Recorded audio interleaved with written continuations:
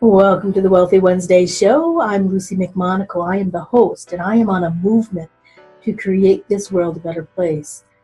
If you are listening to this, please make sure that you share this episode with your friends, your family, and your tribe, because together as a collaborative, we can all do our part to create conscious wealth, create conscious communities, and to make this world a better place. Stay tuned for our next featured guest. Hey. Welcome to another edition, and this is Lucy McMonagle. I am your host. Today we have Bri Seeley, and she is a born catalyst, a natural truth teller with a history of counseling, psychology, and entrepreneurship. Bri combines a lifetime of personal experience, psychology, hypnotherapy, and universal laws for over a decade of coaching and consulting expertise to support people in creating their vision. So if you have a vision that you want to create, this is definitely the show that you want to listen to. So Bri, welcome. Hi, thanks for having me. Wow, I'm so excited to have you on the show because you have taken leaps of faith. You assist individuals in transmuting the fear and being able to transform their lives. And you have a lot of positive psychology that you help with people in entrepreneurship. Can you tell us a little bit on what leaps of faith that you have taken to get you where you're at currently? Yeah, so many. I think the first conscious one I remember is when I was 14. I went to my mom and told her that I wanted to petition the courts to legally change my last. So the first conscious leap that I can remember taking is when I was 14. I asked my mom to petition the courts or allow me to petition the courts so that I could change my last name. And that was just the first of many leaps that I can remember taking. I went to college a year early. I moved to Italy knowing no one and not knowing the language to study. I moved to Washington State for a job. I had to call my mom when I was living in Italy and say, can you pull up the internet and see where Olympia, Washington is? Because I'm moving there. I got a job. I have no idea where it is. And that's honestly just kind of how I've lived my life, is when opportunities come my way and they feel aligned, I take the leap and I say yes to them. And I trust that even if I'm unable to see the outcome or see how it's all going to play out, that I have what I need in order to make it happen. Wow, that's really important, is when it feels right, you take the leap of faith. So for the audience that's listening, what are some of the telltale signs that makes it feel right or makes it feel wrong if you're kind of like that? It's not a strong feeling yes, but it's not a strong feeling no. Can you relate to that, and can you explain how you've handled it? So I have been developing my intuition for probably at least a decade. I think I knew what it was before I consciously started developing it. So for me, it's really a feeling within my body. So what I found with my intuition is it's always a feeling within my body. So a lot of people go to make decisions from their head. They rationalize it. They logic pros and cons it. It's a very heady thing. For me, when I know that something is right, it's always a feeling. It might be in my heart, it might be in my plexus, but it's always this feeling of, because I've been consciously developing my intuition for so long, I know what my yes feels like and I know what my no feels like. So if I'm in the middle of a big decision, I find stillness with it. I come into my body, I feel into it, and I really ask myself, what does this decision feel like in my body? And from there, I believe that all of our bodies contain all of the wisdom that we need. I'm able to feel into whether it's a yes or whether it's a no, and then take action from there. Wow. And that's really important to understand that individuals, when we start getting in our minds, in our thoughts, and we're weighing the pros, we're weighing the cons, we're trying to, is this the right decision? Is this not the right decision? And you're in that pain situation, as I call it. But when you bring it out of your head and you bring it into your body, you start paying attention. Does this feel good? Does this feel bad? And then sometimes we just need to sleep on it. And then our body will naturally tell us, and we'll just know that this is the right decision for us. Did I understand you correctly? Totally. Yeah. And a lot of people ask me how to get out of their heads. And the thing that I always like to remind people is that this is a practice. So I'm able to do this because I've been doing it for so long consciously. When people are looking at making big decisions, like really emotional decisions that our ego might get wrapped up in or whatever, it's harder for us to come to that place of stillness. It's harder for us to look at it with like a feeling state, because our mind wants to get involved so much. And so the thing I always recommend for people is that if you're not in the practice of doing this yet, always try it out. Always, start flexing that muscle on things that don't matter, on things that your ego, your mind is just not going to get involved with. It's not going to interrupt you because your ego doesn't care what avocados you're picking at the grocery store. I use it a lot. I use my intuition all the time on what produce to buy or what route to take when I'm driving home, or which movie to go see, or what I want for dinner, or, really using it on mundane things, because it allows you to kind of have a more neutral space to practice with your intuition, versus once your ego starts getting involved, then you're trying to navigate your yes, no feeling with all the ego stuff that wants to happen, and it just gets a little muddier. So I always say, start with things that don't matter and really, really build your muscle there. And then once your muscle is strengthened, you're able to apply it to any and all areas of your life. Yes, absolutely. And that's the most important key is to build your intuition muscle, build your faith muscle, as you might call it, by asking your body, is this the right avocado? Is this maybe is this the right movie I should be watching at this time? And then following through with that. If it's a yes, then do it. And when we do that, it gives us the ability to push fear, not aside, not down, not pushing it down, but it helps us to transmute fear too. Can you tell us a little bit on how you transmute and what the role of fear is in transformation? So I always say, when people want transformation, they think that they need to get to a place where they don't have any fear before they move forward. And I'm of the opinion that when you're doing something big and great, your fear will never be more present, because what happens is you're getting outside your comfort zone, and that's your fear is a mechanism that your body has to keep you safe. So when you're getting outside your zone, of course your fear is coming to light. That's its job. So one thing that I've retrained myself towards is that when my fear is like on high alert, I know that that is something that I should be saying yes to, because it's something that is going to radically change my life. So I have learned really to lean in more to fear and trust that it's not a sign that I shouldn't be doing that thing.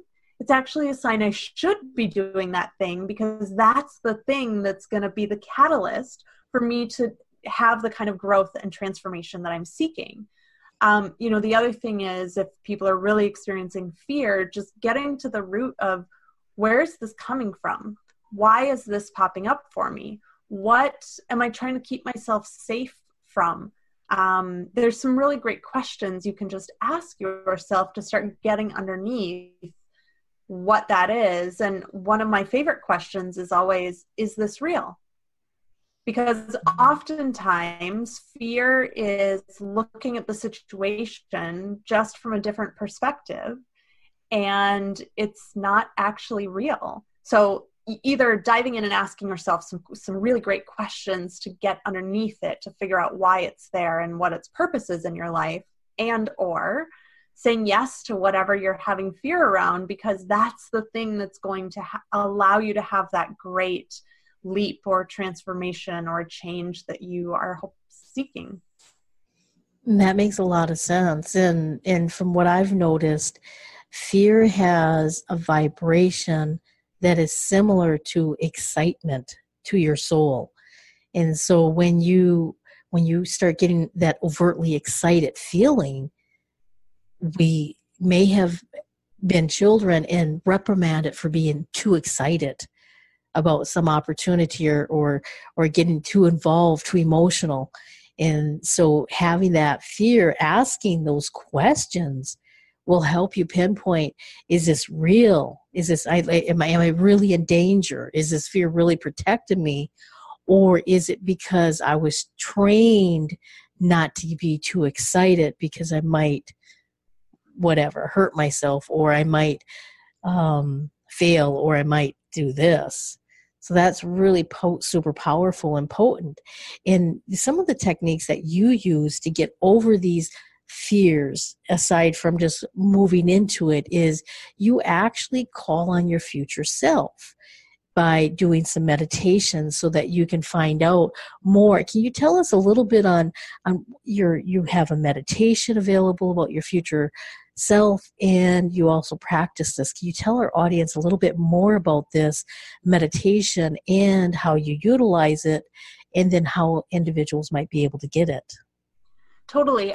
I found that, our future self has a lot of answers. Yes. About the questions that we seek. Mm-hmm. And so I started using it with my clients to help them kind of see past their current circumstances and limitations. So one of the things that I really help people do is stop relying so much on their eyesight and start relying more on their vision, that like inner vision, that map, that guidance system. And so what I found is that most people were just conditioned as a society to rely very heavily on our eyesight. This is what I see, which means this is what is real, which means this is what is possible for me. When in actuality, our eyesight is lying to us almost constantly. Yes. About what's possible for us. And when we can tap into that vision, that's when we really start accessing like the greater possibilities and the deeper truths about who we are and what we're here on this planet to accomplish. And so I found that if you can be in a meditative state and meet your future self and talk to him or her to get answers, it will shift your perspective radically, because you'll start to see things from their perspective. They're like the perspective of your vision versus the perspective of your current eyesight. So it's one of my favorite meditations. It's a monthly module in all of my trainings. I really love getting people to see their life from a different perspective. And so if anyone's interested in downloading it, listening to it, using it, you can get it at meditation.briseeley.com. I think it's about 20 minutes long, so it's not a super intense meditation, but it'll at least get you started down the road. And then I always recommend that people start asking themselves afterwards, when they're in the midst of big decisions, what would my future self do? Get to know them, get to know their belief systems, get to know how they operate, get to know what they do when they're facing fear. And then the more you can start to embody those things, make decisions from those same places, have the same energy as your future self, all of a sudden it's like you are magically that person. It's not, there's no gap anymore between who you are and who you see them being, because you're simply being that person in the moment. Wow, that's really, really powerful. And so I'm going to spell that out for the individuals who are listening to this and not watching the video. It's meditation, MED as in dog, ITATION, period, Bri, BRI as in imagination, Seeley, SEELEY.com. So that's meditation, period, briseeley.com. And individuals are going to be able to get that meditation on a future self. And it's about 20 minutes long. I highly recommend you go to the website and collect this meditation because it is very, very powerful. And I've personally used a lot of different meditations to help reach my future self that has changed the way my business is, my life, and this is also a very powerful one too. So, Bri, we're just about ready to wrap this up. Is there any final tips or strategies you'd like to leave our audience with before we say farewell? Well, I know that your podcast is very centered around wealth. So one of the things that I like to remind people of is when they're starting to dive into the idea of financial freedom and abundance is to just remember how incredibly abundant our lives are in general. So I know a lot of people typically look at only wealth as abundance. And one of the ways that I was able to increase my financial wealth was by simply tapping into the general energy of abundance. And so, I always say to people, abundance is abundance is abundance. The way you treat a penny is going to be the same way that you treat $1 million. The way that you treat an abundance of love and gifts and goodness that comes into your life is no different than how you treat your money. And so for me, celebrating all of the abundance in my life really, really, really helped me understand the energy of abundance more to be able to call more financial abundance into my life. And so I think that's always my favorite wealth tip or tool for people is to tap into the overall energy of abundance, because money just happens to be one source of abundance. It's when we place a lot of weight on, but it's no different than any other sort of abundance. And if you have pets, receiving the love and the abundance of love from pets is a really great place to start. Absolutely. And the love of pets shows us truly how we can be unconditional with love, with giving, with receiving. And a lot of individuals, they love to give, but they're not so great at receiving. And pets are a fabulous way. So thank you for that wealthy wisdom and providing that for our audience. And I'd like to thank you for being a guest on our show. Thank you so much, Lucy. I appreciate it.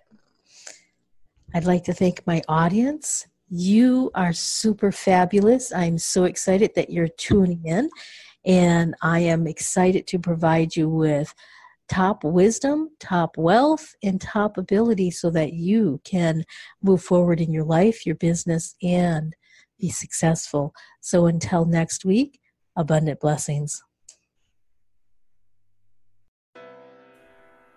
Thank you for listening to another edition of the Wealthy Wednesday Show. I'm your host, Lucy McMonagle, and I'd really appreciate it if you would share this with your friends, your family, your tribe, and let other people know that the Wealthy Wednesday Show is creating a movement to make this world a better place, and we rely on you to get the word out so that we can create mass influence. So until next time, abundant blessings.